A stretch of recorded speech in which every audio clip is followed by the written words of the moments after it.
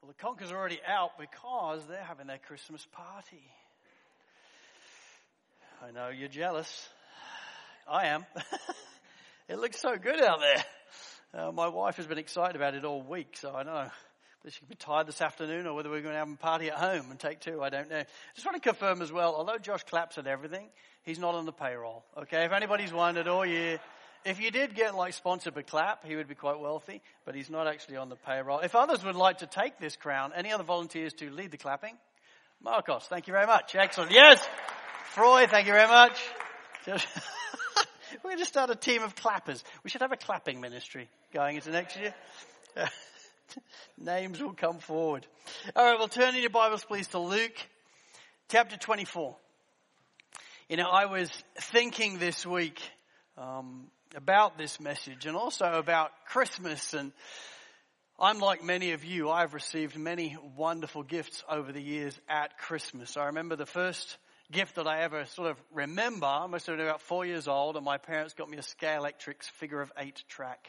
I was the most excited person probably in the world when I went downstairs and found this. And I've had that experience many times since over the years of receiving gifts and being absolutely blown away and thrilled by what I have received. And yet I think none of us in the room have ever received a gift as special as that which Theophilus has in his hands when Dr. Luke comes back with this message for him.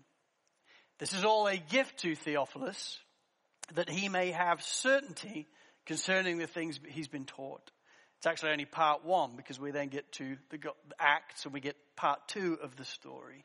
Both of them are written to Theophilus to help him have certainty concerning the things that he has been taught. And in God's kindness, we have it right here in our Bibles because you realize in his sovereignty, it wasn't just for Theophilus.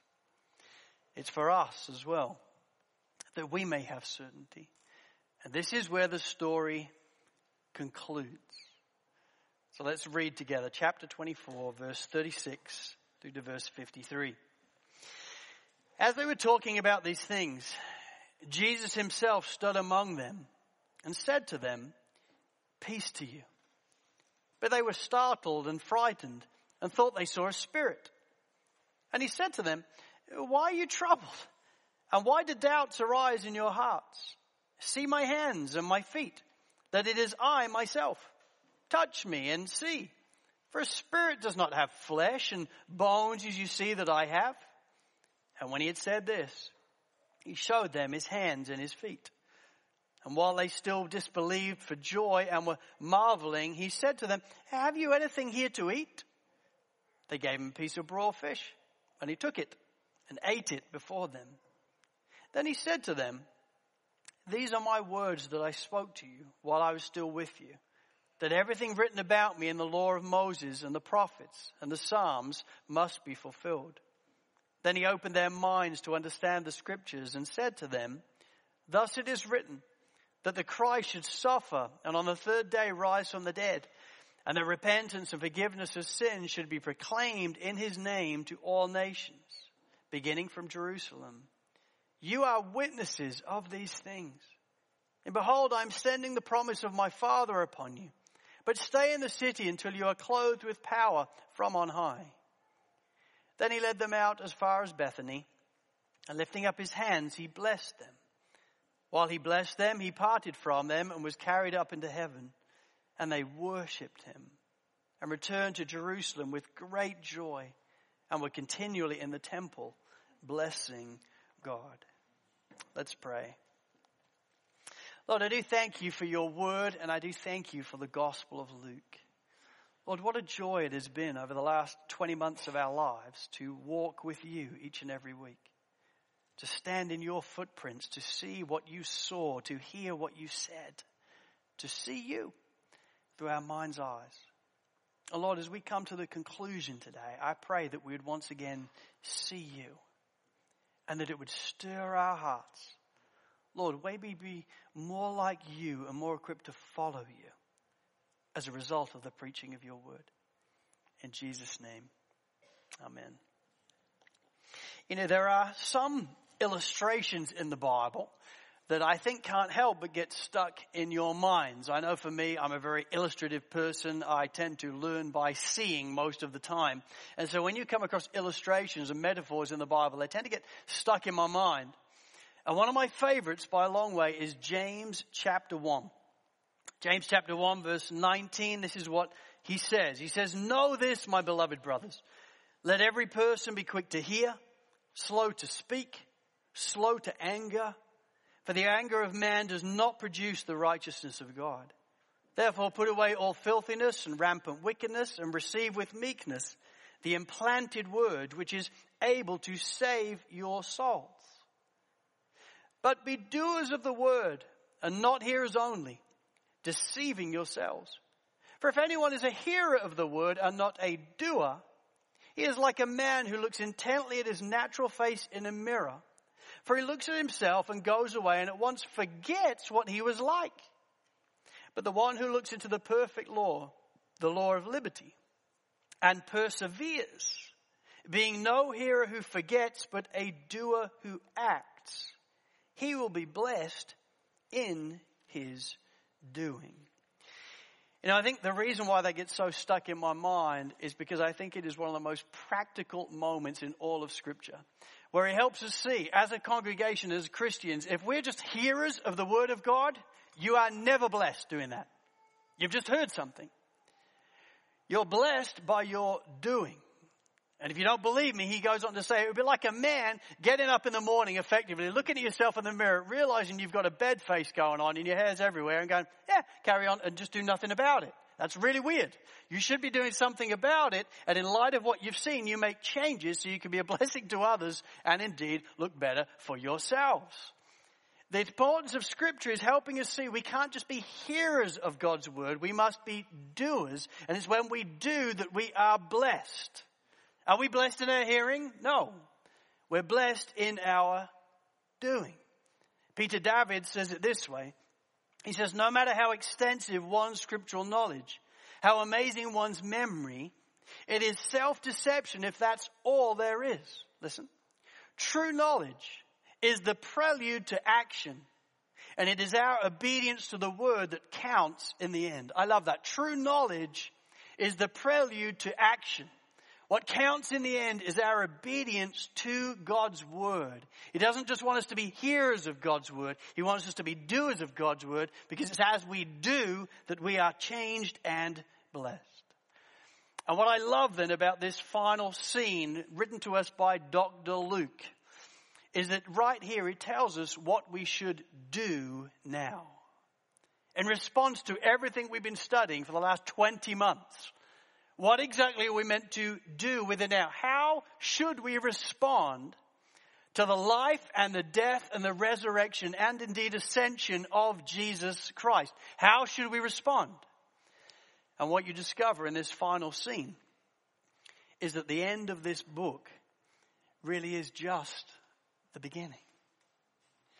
See, it has been in some ways a marathon, has it not, to study this book together. We started it in April 2021. I was only about 32 then. And now, as the years have gone by, we're finally finishing the book. You know, we started it so long ago, and it has been a marathon. But it's also very different to a marathon in this regard. When you see somebody finishing a marathon, they are exhausted and they just want to sit down and they want to rest and they want to do nothing.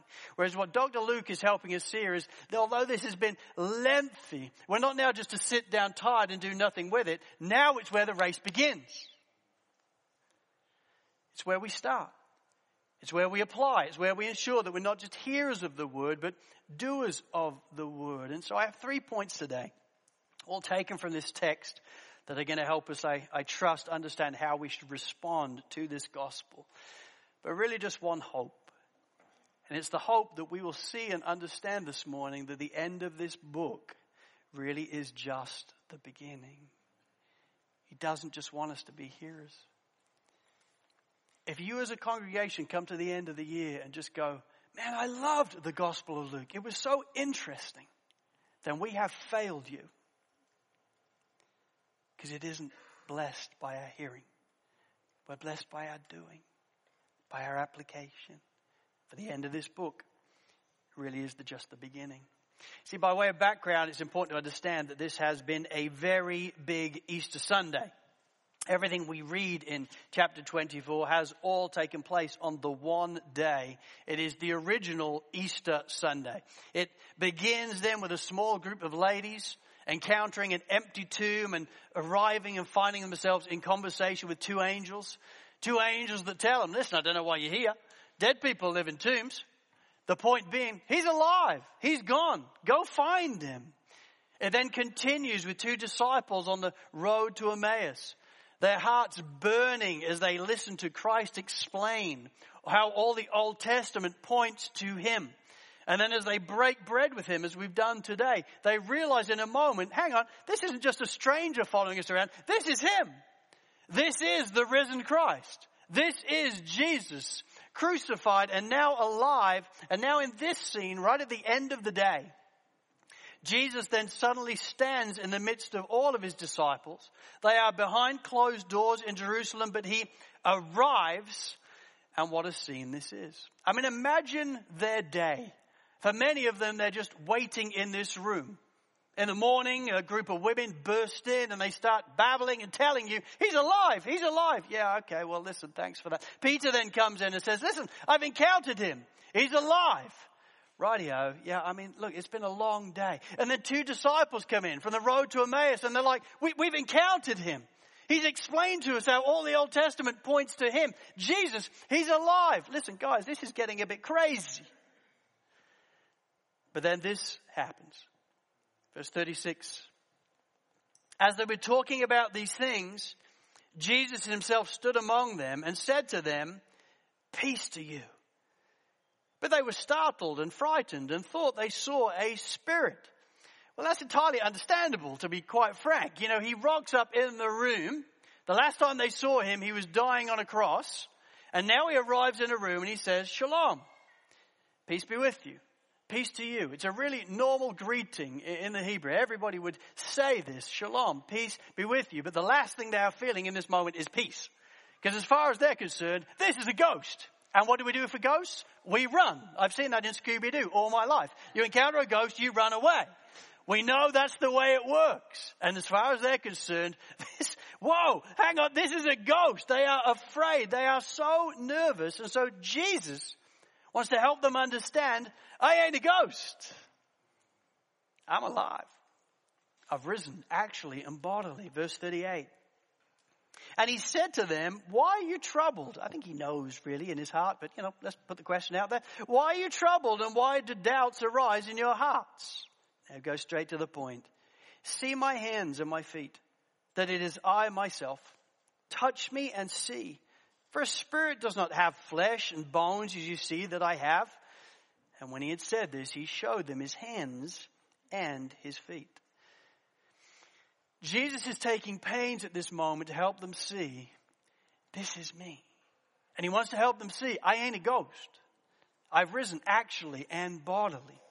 So they recognize his voice and he wants to show them.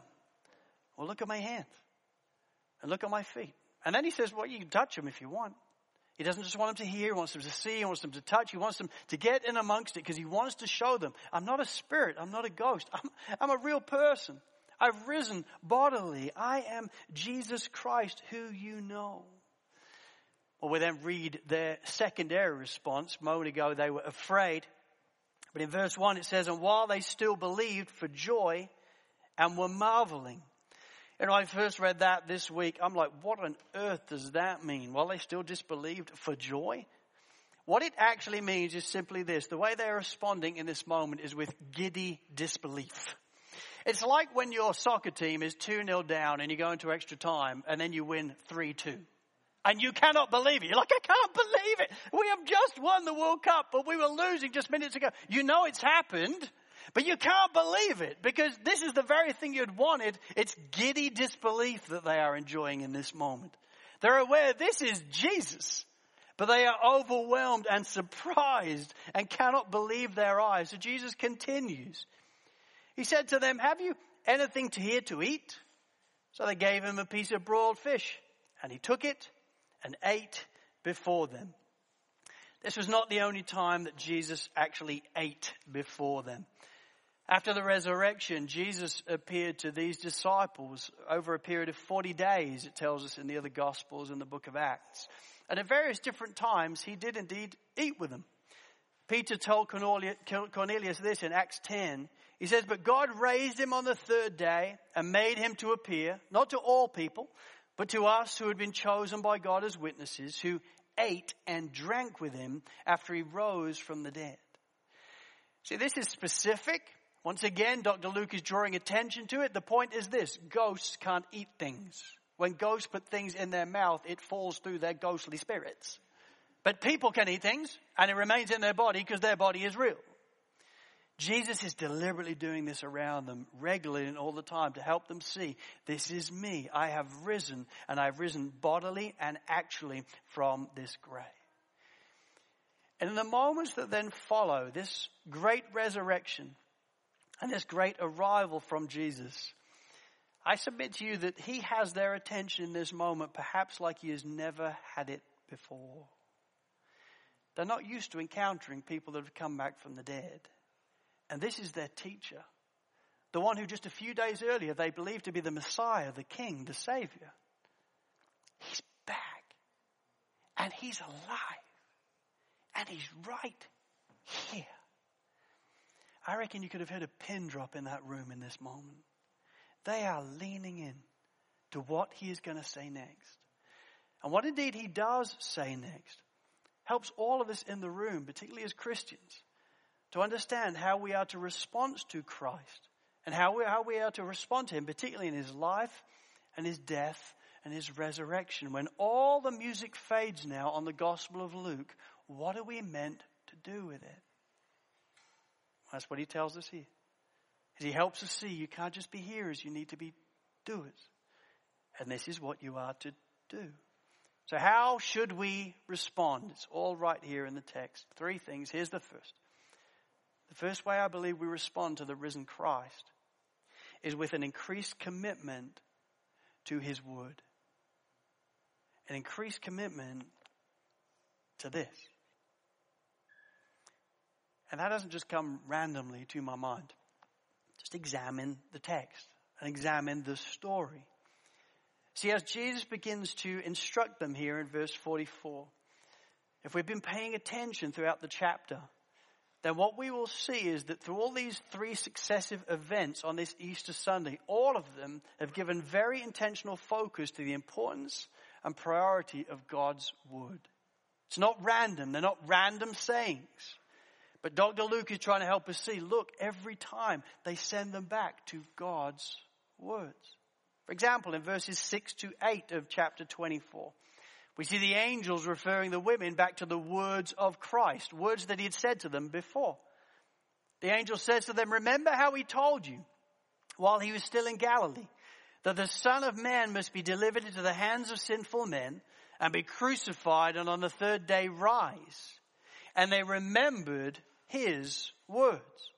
We then see the same in verse 25 through 27. Through the not yet recognized Christ, he is chiding the despondent Emmaus Road disciples. And he says this to them. He says, "O foolish ones, and slow of heart to believe all that the prophets have spoken.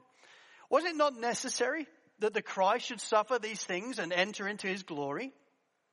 And beginning with Moses and all the prophets, he interpreted to them in all the scriptures the things concerning himself." See, both times, both occasions, we're deliberately being taken back to the Old Testament, to things that have been said before, things that were said a long time ago, God's words, God speaking. And Jesus himself is explaining, you do realize the whole of the Old Testament was actually about me. That every chapter, every page whispers my name. Every page looked forward to me. For all the different scriptures, ultimately they all find their yes and amen in me. And then he echoes that in this verse 44, when he is here with the 11 and he explains to them afresh about his suffering and his resurrection in light of the Old Testament. Look at it, verse 44. Then he said to them, "These are my words that I spoke to you while I was still with you, that everything written about me in the law of Moses and the prophets and the Psalms must be fulfilled." Jesus is drawing very direct attention here to the importance and the priority of the Old Testament, of the Word of God, and he's pointing to the reality that all these things point ultimately to him. That's major. Leon Morris in his commentary says it this way. He says the solemn division of Scripture into the law of Moses and the prophets and the Psalms, i.e. the three divisions of the Hebrew Bible, indicates that there is no part of Scripture that does not bear its witness to Jesus. I love that. Are you aware that in the Old Testament it all points to Jesus? Because for many years of my life, I didn't see that at all. If you had asked me a number of years ago, probably about 15 years ago, hey, listen, tell to me about, well, maybe more than 15 years ago because I was a pastor then, that was all good. But before I became a pastor, before I studied this stuff, if you had said to me, talk to me about the Old Testament, I would have said, I don't know much about the Old Testament, but I do remember a bunch of Sunday school stories. And I thought that's what the Old Testament was good for. You know, David and Goliath, totally random story just by itself. You know, the axe head, oh, interesting. Yeah, Daniel and the lion's den. That's an interesting story. So you have all these random stories in your mind from the Old Testament. But I had no idea that ultimately the whole Bible is one great storybook. And all the way through the Old Testament, it all points to Jesus. No idea. And yet what Jesus is helping us see all the way through this is it is ultimately all about Jesus. Every page whispers his name. Brian Chappell says it this way. He says, in its context, every passage possesses one or more of four redemptive foci. Every text is either predictive of the work of Christ, preparatory for the work of Christ, reflective of the work of Christ, and or resultant of the work of Christ. I never understood that. But listen, when you do, that has a revolutionary effect on the way you read your Bible. When you realize that it's all about him. My friends, I want to encourage you then, when you give yourself to God's Word, don't think of it just as Old Testament and New Testament, as history, as wisdom, as gospels of letters. Think of it this way. I want to keep my eyes peeled for Christ. Because whatever I'm reading, he will be there. It will point me to him. It will point back to him. It will help a fulfillment in him. That alone, I believe, can have a revolutionary effect on the way we read our Bibles. And that's the point. I believe God wants it to have a revolutionary effect on the way we read our Bibles. And so right here at the end of the Gospel of Luke, we have three very specific moments where they're looking back, they're looking back, they're looking back. And as Dr. Luke looks us in our eyes, he wants to help us see when you read your Bibles, you need to look back, realizing it all points forward to Jesus. It's all about him.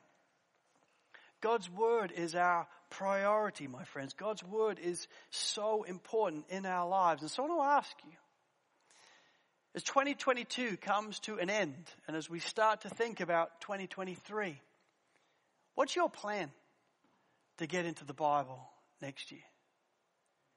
What's your plan? You know, I think for many of us, the reason why we're not getting into our Bibles as much as we desire to is because we have no plan. I mean, if the Bible happens to fall off the shelf in the mornings and slap us in the face and start reading to us, we'll go with it. But apart from that, we're just praying about what we should do. Well, we don't need to pray about what we should do. We just need to hear from God, and God says, read it. So we read it. What's your plan? Every page whispers his name. If you want to get to know Jesus and fall in love with Jesus and get mature in Jesus and understand how to follow Jesus, it's all right here. You just got to open it. Start reading it. And it will all become clear. But if it stays on our shelves, you never, ever will. I believe as Dr. Luke is concluding this gospel, the first thing he wants us to encourage us in then is that we would finish this with an increased commitment to God's Word. To getting in it. To seeing it's all about Christ. The one we claim we love and we're following. And we get into it then that we may fall in love with him more and more and be amazed by him. And understand what it means to follow him. But that's not all we see here, because what we also see here, I think, by way of conclusion and by way of application, is Dr. Luke wants us to, number 2, respond with an increased commitment to witness. To witness. See, in verses 45 through 47, Jesus once again frames everything that has, and indeed will begin to take place, into the dynamic context of Old Testament scriptures. He points them back again and says this is exactly what has always been prophesied of old. Even the fact that the gospel will go from Jerusalem to Judea to the ends of the earth. Well, guess what? That's been prophesied as well. Do you remember all these Old Testament scriptures? He was going to bless Abraham. Why? So that ultimately there could be a blessing to the nations? No, this is how it takes place. The Savior of the world comes and boom, the gospel begins to go forward. He's helping them see this is all in the Old Testament. It's all there. You just have to look. And then he says this to them in verse 48. For you are witnesses of these things. My friends, I want to encourage you as Christians, that isn't just a comment. That's a calling. In Matthew 28, he also calls them to go and make disciples of all nations, baptizing them in the name of the Father, Son, and Holy Spirit, and teaching them to observe all that I have commanded you. The start of Acts, we realize that he commands them to be my witnesses in Jerusalem, and Judea, and Samaria, and to the ends of the earth. It's not just a comment, it's a command on their lives, a calling on their lives to go be my witnesses. Tell everybody what you've seen. And my friends, through the Gospel of Luke, we've seen an awful lot, have we not? We're witnesses to a ton after 20 months. And right here he's saying, hey, listen, you're my witnesses. You know, this emphasis, once again, all the way through this Easter Sunday, this monumental beginning Easter Sunday, there is a strong emphasis all the way through this final chapter on witness. Everything concludes with witness. Verse 9, for example, the women are hurrying back from the empty tomb to do what? To witness what they have heard. To witness what they have seen. They cannot wait but to share with the disciples what has happened. When the two disciples encounter Jesus on the Emmaus Road, they rush back to Jerusalem to do what? To witness. To share with them. Let me tell you what has happened. We have encountered the risen Christ. We hear in verse 34, Jesus has also revealed himself to Peter. Guess what? He's in the room sharing with them as well. Witnessing. I have encountered the risen Christ. And right here then in verse 48, Jesus formalizes the calling on all their lives as his disciples. What are you meant to be doing with your lives? Well, here's right at the top of the list. Be my witnesses. Tell people about me. What you've seen, what you've heard. Tell them about me. And my friends, that call from God wasn't just for these 12 disciples in this moment, was it? It's for us. If you are a Christian, your hand needs to be up at this moment, realizing that's the call on my life. I've been called by God to go make disciples of all nations. I've been called by God. He has sent me into the world. And I've called to be his witness. No, you haven't seen him in the flesh, raised bodily, but you've seen him on every page of this book. And he's saying, be my witnesses. Tell people about me. You know, in Romans 10 verse 13, one of the most precious verses in the Bible from my perspective, when we read, for everyone who calls on the name of the Lord will be saved. That's beautiful, isn't it? It is so inclusive. It is one of the most inclusive words ever. For everyone who calls on the name of the Lord will be saved. Doesn't matter your nationality. Doesn't matter how clever you are.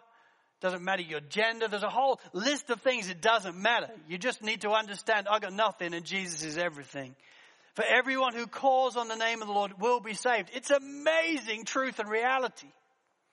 But in the very next verse, but how are they to call on him in whom they have not believed? And how are they to believe in him of whom they have never heard? And how are they to hear without someone preaching? And how are they to preach unless they have been sent? As it is written, how beautiful are the feet of those who bring good news. Well, as we've just looked a minute ago, we've all been sent, have we not? We've all been called by God and sent by God. And so listen, by way of application, my friends, go we must. We got to. Because if we don't, who's going to tell them? Who's telling your unbelieving family about Jesus if you don't? Who's telling your unbelieving friends about Jesus if you don't? How can they respond in the one that they've never heard? How can they ever hear unless you've been sent? Oh, I've been sent. Yes. You know, just this past Sunday, Emma and I had a street party. And I was slightly nervous about it for numerous reasons. One reason is we had one about 3 years ago before COVID, and we had all of about 3 people come. And so you're like, this is really awkward when you're sitting on your driveway and no one cares. You know, so it's like, please, darling, do we have to do this again? Emma's like just to the right of Billy Graham. So she always wants to do these things. And so she's talking to me about, we should do this street party. I'm like, okay, we're going to go for it. So we did leaflets, and my dear wife and our 2 youngest kids went and knocked on every door of Tanglewood Place and Willow Leaf, and we did the whole lot. And so you're still wondering, are people going to come? Well, they did come. We had 35 people on our driveway last Sunday.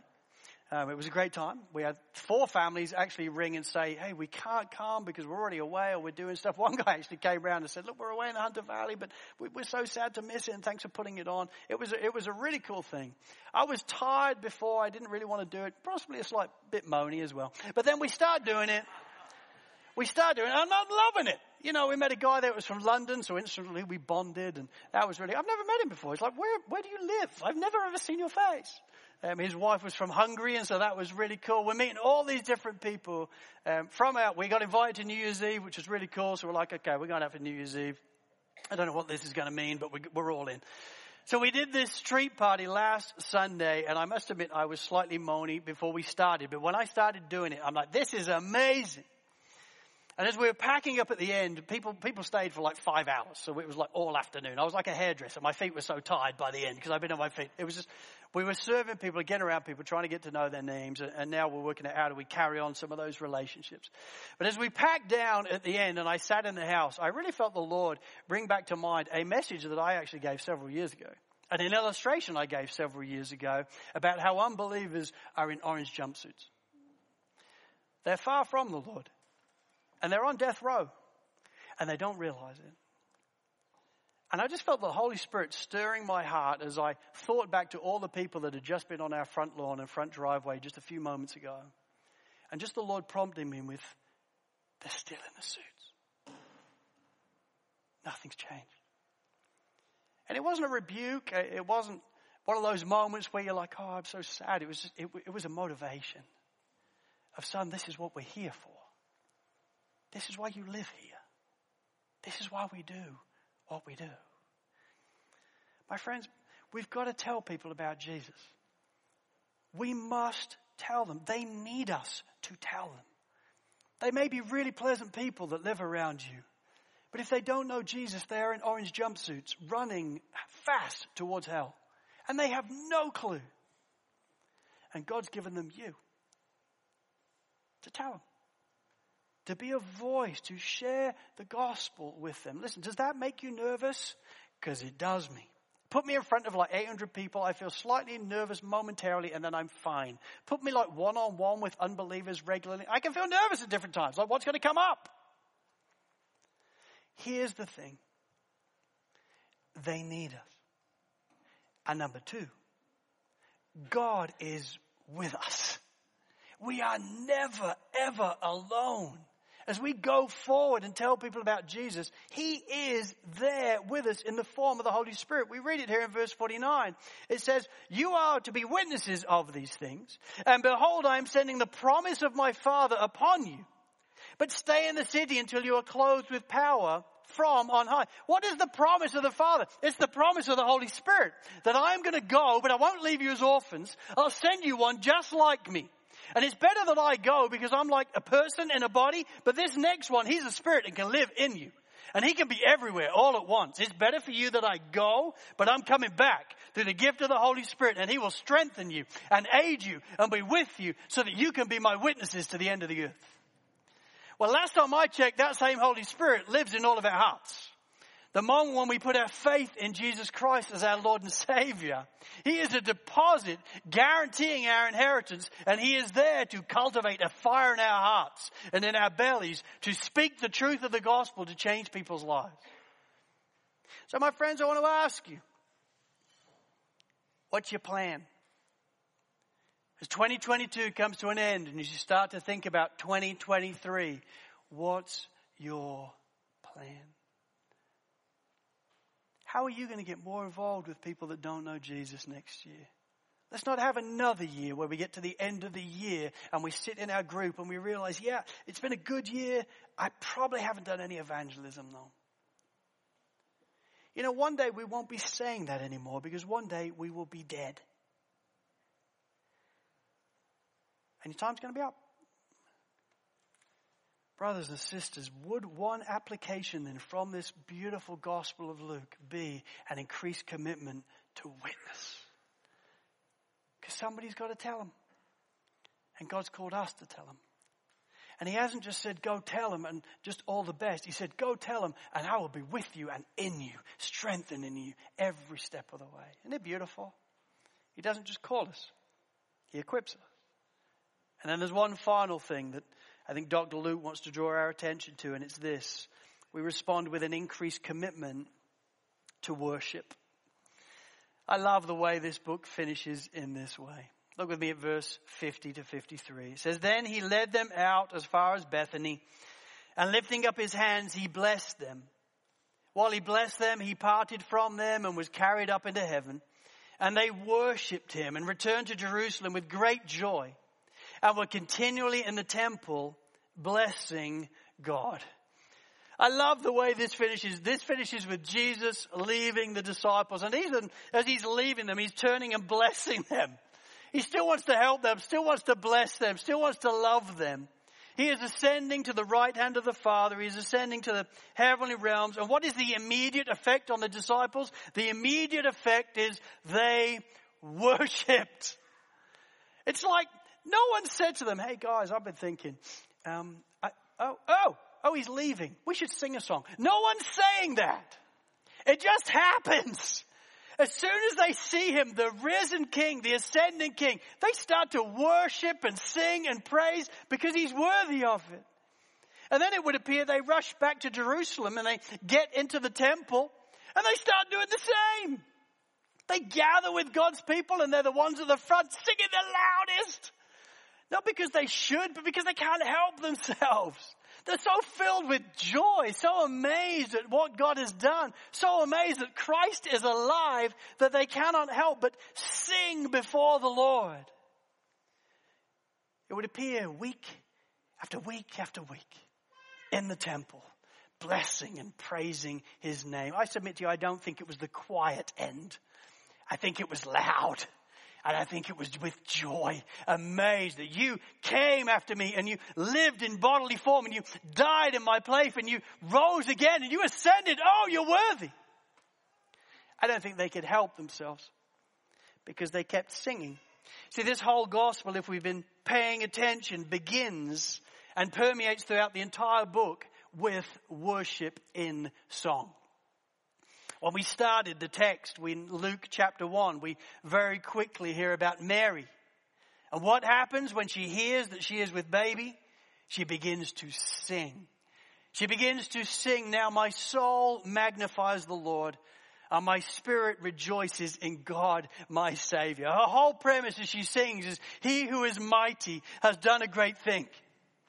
You looked on me and my helpless estate. Oh, my soul magnifies the Lord because I realize the Savior of the world is going to be born to me. In Luke chapter 2 then we see angels breaking in from the heavenly realms. They know that Jesus has been born in Bethlehem and the angels fill the skies, myriads of angels it says. And they start to sing, glory to God in the highest, and on earth peace among men. They begin to sing. It's like the heavenly realms can't hold back any longer. They break in through the skies. And it's like, just let me at him. Let me at him. Ah! They're singing. Because they're amazed. Christ has come. Hope has come. The Holy One has come. Jesus is then born and he's taken to be dedicated. And as Simeon holds Jesus in his hands and as Anna comes alongside him, the prophetess, they respond in song. Because they understand this is him. This is the one we've been waiting for our whole lives. Surely the Messiah has come and we're holding him in our hands in this moment. And then we get all the way to the end of the book, and the disciples appropriately close the whole book doing what? Singing. Singing praises to God. Singing worship to the Lord. They don't look forward. They look back at all that he has done. How he grew up in his life and in his death and in his resurrection and ascension. And they can't hold back anymore because their soul now magnifies the Lord. Because they're amazed at what Jesus has done.